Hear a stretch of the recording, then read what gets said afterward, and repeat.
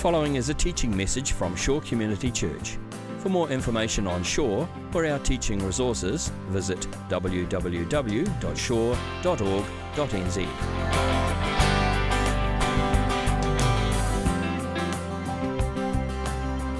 And so we are finishing up really today this series that we've done just over the past few weeks through Advent, working through just the very first part of Matthew's Gospel and listening in on the way that Matthew tells the Christmas story, the Advent story. And so that passage that James and Jesse read out is from the beginning of Matthew 2. So if you've got a Bible, that's where we're going to be. The beginning, the first couple of paragraphs in Matthew chapter 2. And this is the story of the wise men, the so-called wise men.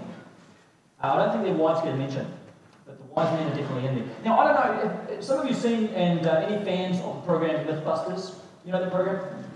So you know the basic idea, right? So there's some kind of theory, some kind of hypothesis, and that is put to rigorous scientific examination in order to see if it is really true, in order to see if it really holds water, that kind of idea, right? So this morning we are doing Mythbusters Christmas edition, all right? And specifically, we are focusing on the story of the wise men, and we're going to do some myth-busting around that story. Because, for some reason, it is that part of the Christmas story, these three wise men, around which there has grown up a lot of tradition. A lot of, shall we say, extra-biblical material, like the wives of the three wise men. And that's all good fun. But there's all these sort of ideas and theories and then things that just become accepted that we think are then part of the story that aren't necessarily part of the story. In tradition, as it grew up in the first few hundred years of the church, these guys were even given names. You heard those names this way. Whereas the Bible never tells us the names of these people at all. So there's all this kind of mythology and legend and tradition that has grown up, and what I want to try and do with you is push through a bit of that and come back to the story and try and look at it as faithfully and accurately as we can in terms of the way that the Gospels present the story of these three strange, mysterious travellers from a far-off land. So, Matthew chapter 2, and we're going to be right at the beginning of that chapter. The very first verse is really the key verse, and this is the verse that gives us pretty much the only information that we have about who these characters were. Verse 1 says, "After Jesus was born in Bethlehem in Judea during the time of King Herod, Magi from the east came to Jerusalem." Okay, so here's the first thing, right? How many of them were there? How many wise men? Oh, very smart. What a smart congregation you are. We don't know, right? Now, I know the 3 is the traditional number, but where did that come from? We don't know. Tradition emerged, things were said, stories were passed on, the number 3, but we don't know. We don't know if it was 3. It may have been 4. It could have been 2. It might have been 500. It probably wasn't 500. But it was some number. Maybe it was 3. We just don't know. All that we're told is that there were these magi, there were this group, there was more than one of them, but we don't for sure know that it was 3. Now, have a look at the name that they are called. What do we tend to call these guys? Right? We think of them as wise men. That's, again, a name that's not in the Bible. It's a tradition name. And that maybe says something about who they are, but it's a bit of a bland term, just 3 wise men. The other way that we tend to think of them is kings. Have you heard that? Like we sing the song, "We 3 kings of Orient are," and they're often thought of as being kings. But again, that's not the way that they're specifically described in the Bible. They had some connection with kings, but they weren't kings themselves. The word that's used in Matthew 2 is the word magi. Untranslated word, which is good, because it's difficult to translate that into any one word. There isn't an English word that works, or even a couple of words that work perfectly. The best you can do is describe who they were. The Magi were a group of people that existed in many different nations in the ancient world. Many different kingdoms, especially kingdoms of significant size, where there was a monarchy and a royal court. And these guys would work in the royal court. So they would work for the king, but they weren't the king. Does that make sense? They would work as advisors to the king, but they weren't royalty themselves. And the role that the Magi had was kind of a bit of a combination role. You had to be quite multi-talented. There was a bit of astrology involved. So you had to be good at reading the stars, and they would interpret the stars in all kinds of ways to mean all kinds of things, right? Hint, hint, this is where our story is going. They were also priests, the Magi, and they would make sacrifices to whatever gods this kingdom had them to worship. And so they had that role as well. They were really good at interpreting dreams. There was another part of the Magi's role, so they were expected to understand and know what the king's dreams meant, right? That could be very handy. And they were advisors to the king. They were like royal aides. And so that's probably where the term wise men came from. They were expected to have wisdom, to be able to give counsel to the king. Now, if you want a reference point for who a Magi was or what kind of role they had in the Bible, a really good person to look at is Daniel. Daniel in the Old Testament was essentially a Magi, working in the Babylonian court, working for Nebuchadnezzar, the Babylonian king. And Daniel was taken in. He didn't choose to be, but he was taken in there. And he was trained up in the ways of the Babylonians and the arts and the culture and all that. And he was a wise man, and he was an advisor, and he was one of the king's most trusted advisors. So if you look at the story of Daniel, if you want to dig into that, keep in mind he's basically functioning as a Magi within that Babylonian system. That's essentially who we're talking about. Now, what about where these guys came from? Well, Matthew tells us, very vague, he just says, from the east. That's what we get. Just from the east. He doesn't pin it down.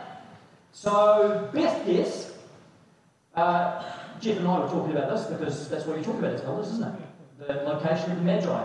And I think best guess, either Persia or Babylon. Babylon would be a lot closer. Persia up to maybe a couple of 1,000 kilometres away from Israel. So really significant distances. We don't know for sure where they came from. But some kingdom to the east, far, far east of Israel. And it's interesting, I think, that Matthew deliberately leaves it vague and that he just has this sort of mysterious term, from the east. And I think, biblically, that's quite purposeful. That you think about the biblical story, often the east is a place that is far from God. It's away from the presence of God. It's away from God's people and God's land. When Adam and Eve left the garden, they went to the east. It was the eastern gate that was closed behind them. When Cain was expelled from the presence of God, went out from the presence of God to the east, we are told. And often the east is this place. It's a strange, mysterious land, and it's away from what God is doing. It's often a consequence of sin that someone goes off to the east. And so I think you could hear in this little reference to where the Magi come from, this hint of what's going on in the story, that they are from the east. But now you have these men coming back from the east. This place where often people are sent away from God, and there's this little hint in the story. Now God is welcoming us back as people who are estranged, as people who are far from God. This King who's coming into the world is one whose arms are open wide to every person, every nation, every tribe, every tongue, every people, especially those who are far from God, long way away, alienated from the purposes of God. They're being welcomed back now. They're being brought back in. I think you can hear that, this little mysterious reference to the east, back to the east. And so, you have the story where these Magi, however many they were, from Babylon or Persia or wherever they came from, at some point they saw the star in the sky. Now there's a whole lot of theories about what the star was. We will be here till dinner time. If I took you through every theory, if you want to dive into the Chinese Astrological Journal and look more at this, you could do that. But if you're a real Bible nerd, this is a great rabbit hole to go down. What was the star? All sorts of theories. Maybe it was a comet. That's one theory. Possibly. It's a little bit hard to believe that a comet then stopped right over the house where Jesus was born. But again, God is God, right? So he can do what he wants to do. I wonder whether maybe this wasn't just a purely natural phenomenon. God could just as easily have created the appearance of a star-like visible thing in the sky and moved that to lead the Magi on their journey. So it may have been an existing natural phenomenon like a comet. It may have just been something that just God did miraculously to intervene and provide a point of reference, a visible point for these wise men, these Magi, as they went on the journey. We don't know. We've got to leave that one as a question mark, and maybe one day that could be the first question you ask God when you get to heaven. What was the star? So, these wise men, these magi, I'll try and call them magi, set out on their journey. Now, here's another myth-busting moment. The journey that they would have taken from, let's say, Persia, was a couple of 1,000 kilometres. All right? Now, if you work this out, I mean, they're on camels. They're not setting any land speed records here, are they? They are going, it's a fairly slow journey. This would have taken months and months and months, maybe up to 6 months, maybe more than that. So the problem is that when, like in your nativity set, if you have a nativity set, you've got Jesus there on the night that he was born, and you've got the shepherds there beside him, and you've got the wise men right there.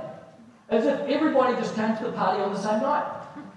In reality, the wise men had only just set out from their journey 2,000 kilometres away at that stage. So you need to get those wise men in your nativity sets, put them at the other end of the house. Represent the journey. And then over the next 6 months after Christmas, gradually move them down the hallway. That would be the historically accurate nativity set. So still a lot of question marks, but this was a big journey. So these magi would have arrived maybe 6 months or more after Jesus was born. There's no way that they were there on the night.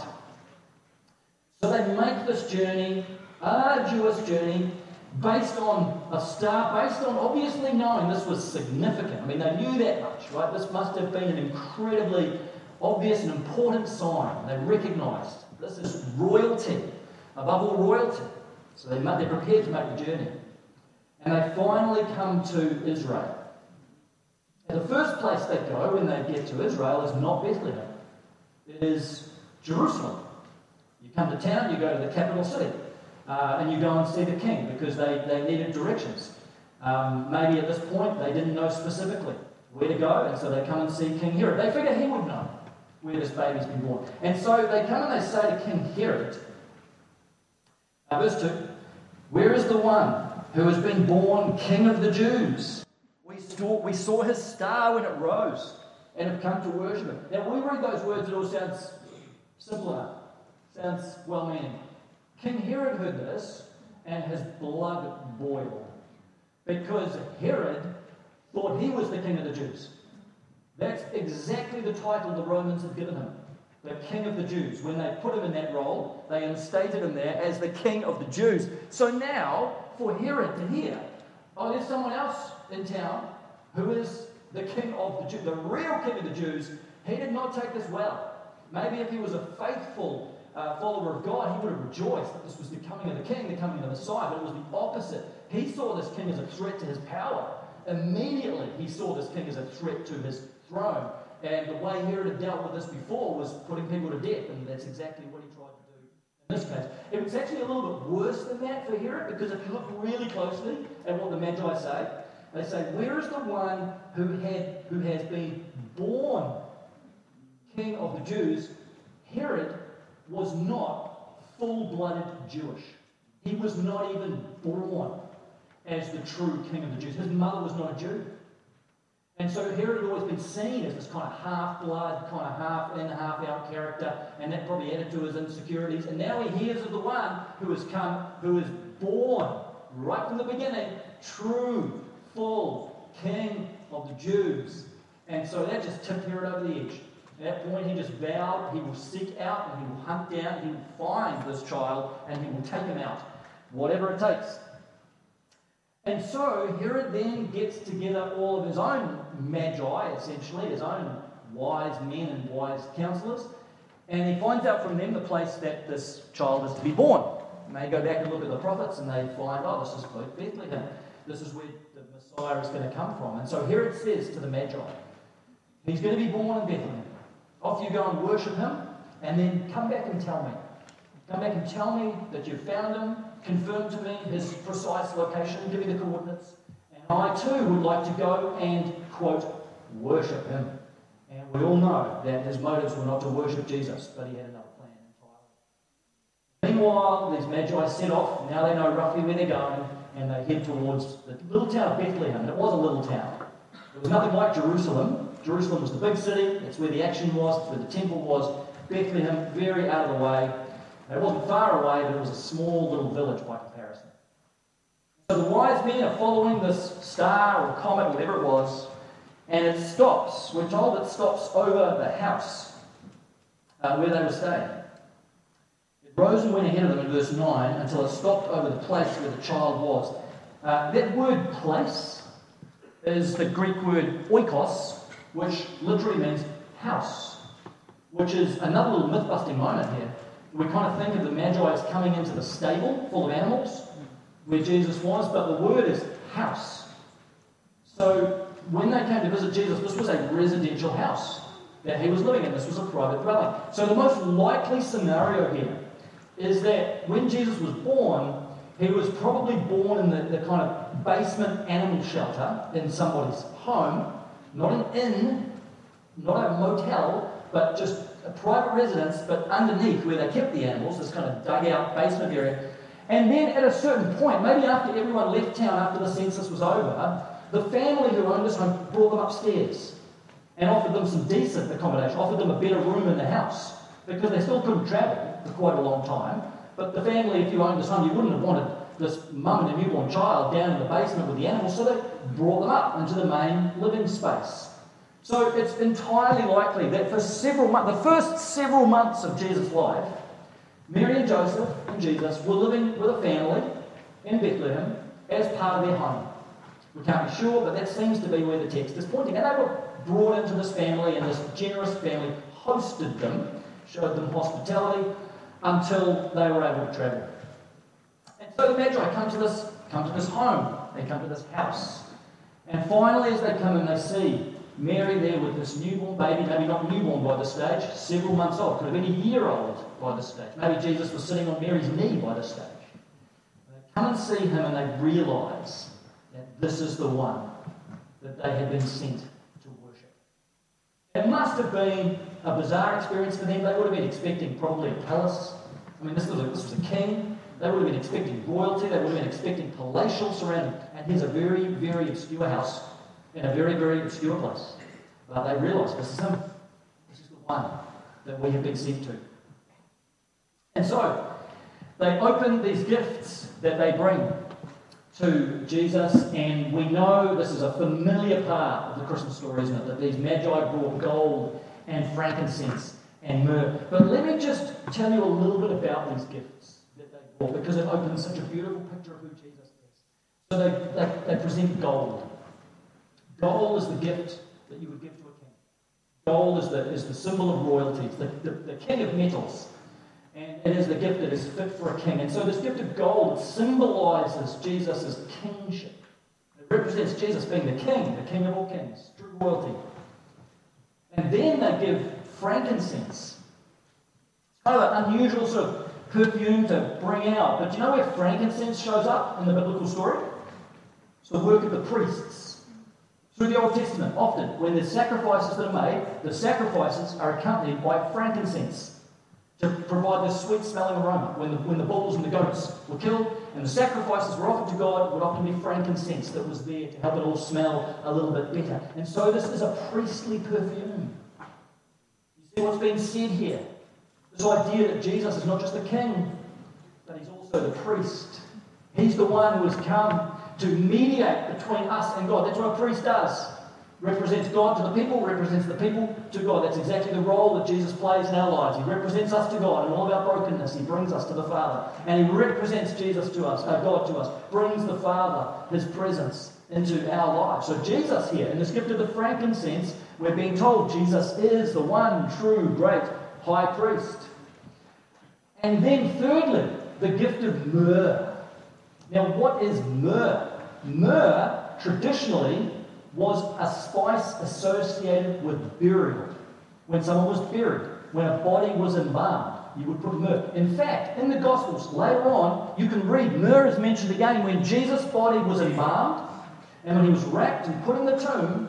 It is mentioned that one of the spices or the embalming lotions, perfumes that was placed and given to Jesus was myrrh. And it's this beautiful little flourish in the biblical story that at the beginning of his life and the end of his life, Jesus receives myrrh. Sort of bookends the gospel story. And so myrrh points us beyond just the birth of Jesus, all the way to the cross. And it reminds us that this Saviour who was born, this King who was born, was a king who was destined to die. This story, heartwarming though it might be, ultimately leads to the crucifixion and humiliation of Jesus. That's where the story is going, and we get this little hint of it right at the beginning with the gift of myrrh. So you put those three together, and it's a beautiful picture of the gospel, really, isn't it? Like we see this picture of who Jesus is here through the gold and the frankincense and the myrrh. He is our king, he is our priest, and he is our sacrifice. He is the great king, he's the great high priest, and he is the one who has come as an offering for sin. It's a picture in the most humble of circumstances of who Christ is as our Saviour and our Lord. And so in view of all that, what's our response? How do we respond to this? You and I, here we are in the 21st century, reading this story. It's an old story, familiar story, but what does it mean for us? And I want to suggest to you today that our response should be exactly the same as it was for these Magi 2,000 years ago. Here's what we read in verse 11. On coming to the house, they saw the child with his mother Mary, and they bowed down and worshipped him. Simple phrase. They bowed down and worshipped him. And here we are, the passage of time in a different part of the world, totally different culture, and yet that is exactly the same invitation that Jesus gives us today. We would come just as those Magi came, and we would bow down and worship him as King, as sacrifice. And that doesn't just mean singing a song, and it doesn't just mean praying a prayer. It could be all of those things, but more deeply, this bowing down and worshipping God, it means bringing all of who we are, bringing all of your life, bringing everything that's going on for you today, everything that you carried in the doors here, everything that's on your mind, every part of your being, bringing that to God and bowing down and worshipping him and handing the fullness of all that you are over to him and saying, Jesus, I am yours. Life is in your hands. It means bringing all of our struggles, bringing all of our weaknesses, all of our frustrations, the things that are causing us stress right now, the pressure that we're feeling, maybe the fear that we're feeling as we look towards the new year, maybe the guilt, maybe the shame that you're carrying here this morning. All of that. It means bringing it honestly to Jesus. Not hiding, can't hide anyway. He sees it all this morning. He sees into the depth of your heart. And it means simply coming in all of your weakness and brokenness to him and saying, Jesus, I'm here. I kneel down. I worship you. And I just give you again everything that I am. It means bringing all the good things as well. Not just the brokenness, but the joys in your life. Things that are going really well. The accomplishments. Things you're looking forward to about next year. Bringing all that too. And saying, Jesus, this is about you. And I just lift my heart into you. As we do that, we bring everything to him without hiding parts of ourselves, which we so often do. We bring it all to him and we receive from him again his grace and his mercy. We receive him again as king, and we come under his rule. We receive him again as our priest, and we allow him to be our advocate before the Father. That's why 1 John says, if we sin, we have an advocate in heaven. We have Jesus standing before the Father on our behalf. We say, thank you, Jesus, for that. We receive him as our sacrifice again. We receive the free grace that he offers us, the forgiveness and the mercy that he pours into our lives time and time and time. You know that Christmas carol, O Come All Ye Faithful? One of the most familiar ones, right? And we sing the words and we know it well, but I think often that song doesn't necessarily represent where we're at. O Come All Ye Faithful. A lot of the time we're not faithful. A lot of the time we're not joyful, if we're honest. And a lot of the time we're not triumphant, if we're honest. So we can sing these words, we can mouth the song. Sometimes it doesn't always feel like it characterises our lives. A couple of years ago there was another song that was written by Sovereign Grace Music, and it's called O Come All Ye Unfaithful. And I quite like it. That's more like me. I can connect to that. And this invitation to come in all of our brokenness, exactly as we are before the King of Kings. Bow down before him like the Magi did. Let me just read you a few words from that song. We're going to listen to it as we take communion this morning, and just let those words kind of wash over you, but just let me read you a few of those words now. O come, all you unfaithful. Come, weak and unstable. Come, know you are not alone. Come, guilty and hiding ones. There is no need to run. See what your God has done. He's the Lamb who was given, slain for our pardon. His promise is peace for those who believe. So come, though you have nothing. Come, here's the offering. Come, see what your God has done. That's the invitation. The invitation is for you. It's for all of us, but it is for you today to come. Just as those Magi came 2,000 years ago, knelt down and worship Jesus, the King of Kings.